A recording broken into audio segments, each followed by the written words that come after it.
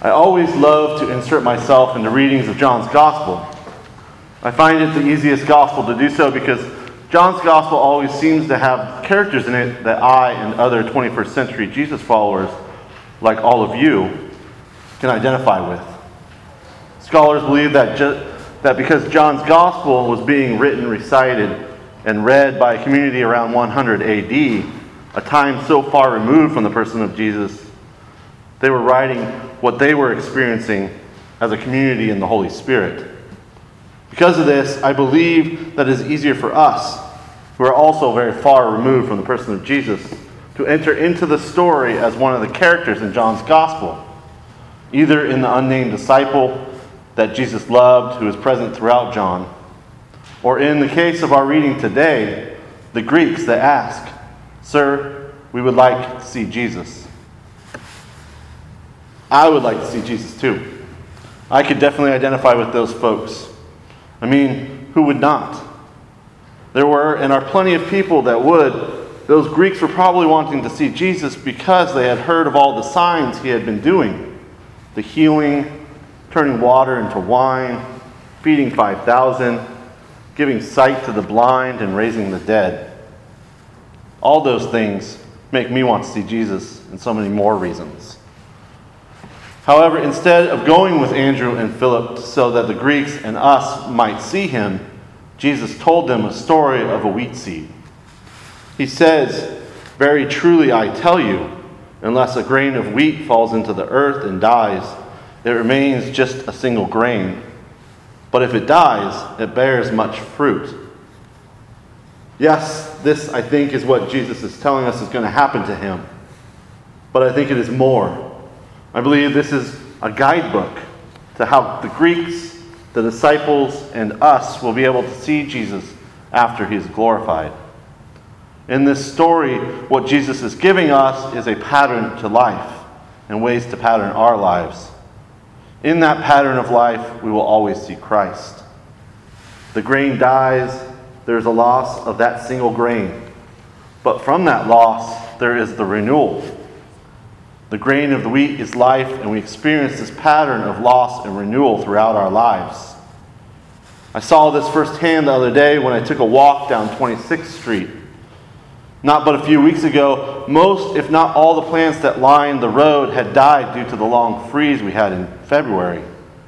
But the other day, as I walked, those plants that had died are experiencing a renewal. The roses, in fact, outside that were dead and then cut back, are now have large growths on them, little seedling growths. The plants that line 26th Street are all popping with some color. The grass in people's yard is coming back green, and there are new buds on all the oaks that line the street. It is a beautiful sight to the pattern of life, the pattern of loss and renewal. Now, all of God's creation, not just plant life, goes through periods of loss and renewal.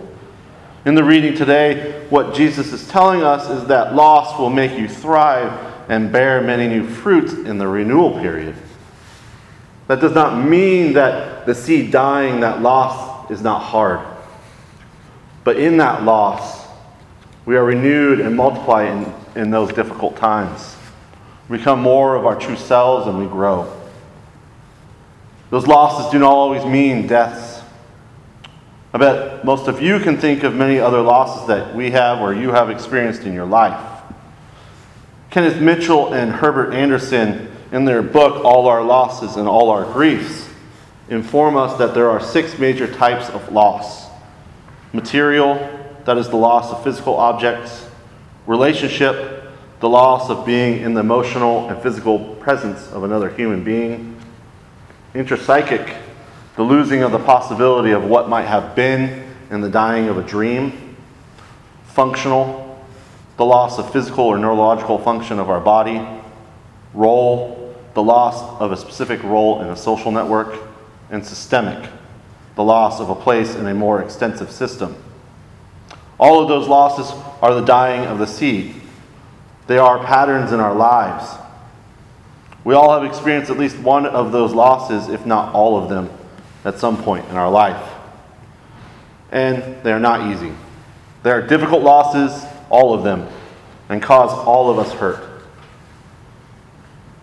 That loss that is the dying of the seed, Jesus tells us it will bring us more fruit. It will bring us renewal. Now, in the story, the way Jesus tells it in the story sounds like the renewal time comes fast, almost immediately. When in fact, it's not quick. It's not easy.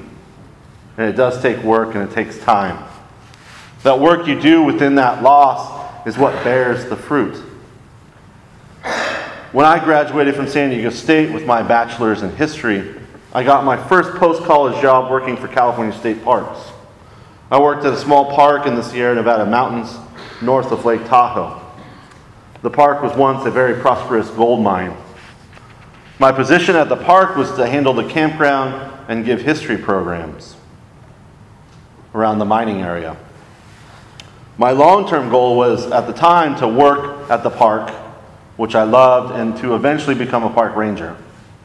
I went through the process of becoming a park ranger, a process that took about 2 years of tests, background checks, and board interviews. After 2 years of working for the park and going through the process of becoming a park ranger, I found out that I did not make it into the academy. This was a significant loss to me. It was an interpsychic loss, the loss of what could have been and the loss of a dream. My seed had fallen and died, but it took a long time for that seed to grow and renew. It was a hard time. I could not see Jesus in this loss or around me. In fact, I was not actually looking for Jesus. I was only focused on what I wanted, what that dream was, and how I could have been a great ranger. I did not see where Jesus was in the loss, and I certainly was not looking for where Jesus was in that present time, or where he was in my future. It took a long time to see that Jesus was walking next to me in that loss, that the job was not what I was called to do. It took me a long time to realize through some therapy that Jesus journeyed down deep with me when I was disappointed and depressed amid the job loss. Once I realized that the loss was because I was not meant to do that job, that Jesus was there walking with me, that's when I had my renewal period. And Jesus was in all of that as well. I began to grow and open myself to new opportunities, to marriage, to being a parent, and eventually to be a teacher and now a priest. That seed didn't just die, that seed grew into something new and wonderful. That seed will always be with me, along with the long lessons that I learned while that seed was dead. Now, you all could have had a similar experience of loss to mine. Your losses could have been one of the other 6 losses that I mentioned, including deaths. I also feel that we, all of us right now, are in that pattern of life of loss, a collective loss. Since March of last year, all of us have had a loss after loss after loss. The loss of friends and family members, the loss of routine, the loss of physical and emotional human contact, the loss of important events, and the list could go on. What are the losses that you're feeling right now in this pattern of life? Know that all those losses are hard, and it's good to name that. It's good to ask ourselves, where do we see Jesus in these losses? How will we become renewed after all these losses? And where do we see Jesus in those new blooms? The losses you may have had in the past and our losses that you're having right now are difficult. It was all around a hard and difficult time. I was having a difficult time after my job loss and having a difficult time now, as you probably are, with the layering of loss after loss due to the pandemic. Not only because of the loss, but because in that loss, it's often difficult to find Jesus and see Jesus. Just like it was hard for the Greeks to see Jesus in our reading today. It's hard to see Jesus sometimes, not because he wasn't present. Jesus is always present in our lives. But he sometimes gets buried underneath all the loss and the grief. In this story of the wheat seed, Jesus gives everyone in the story, Andrew and Philip, the Greeks, and you and I, a formula to see Jesus. when we are in that challenging pattern of life. Jesus is telling us that he is in that loss and in that pain associated with it. He is in the period that is to come, the period of joy, renewal, and new life that blooms from the Lord. Amen.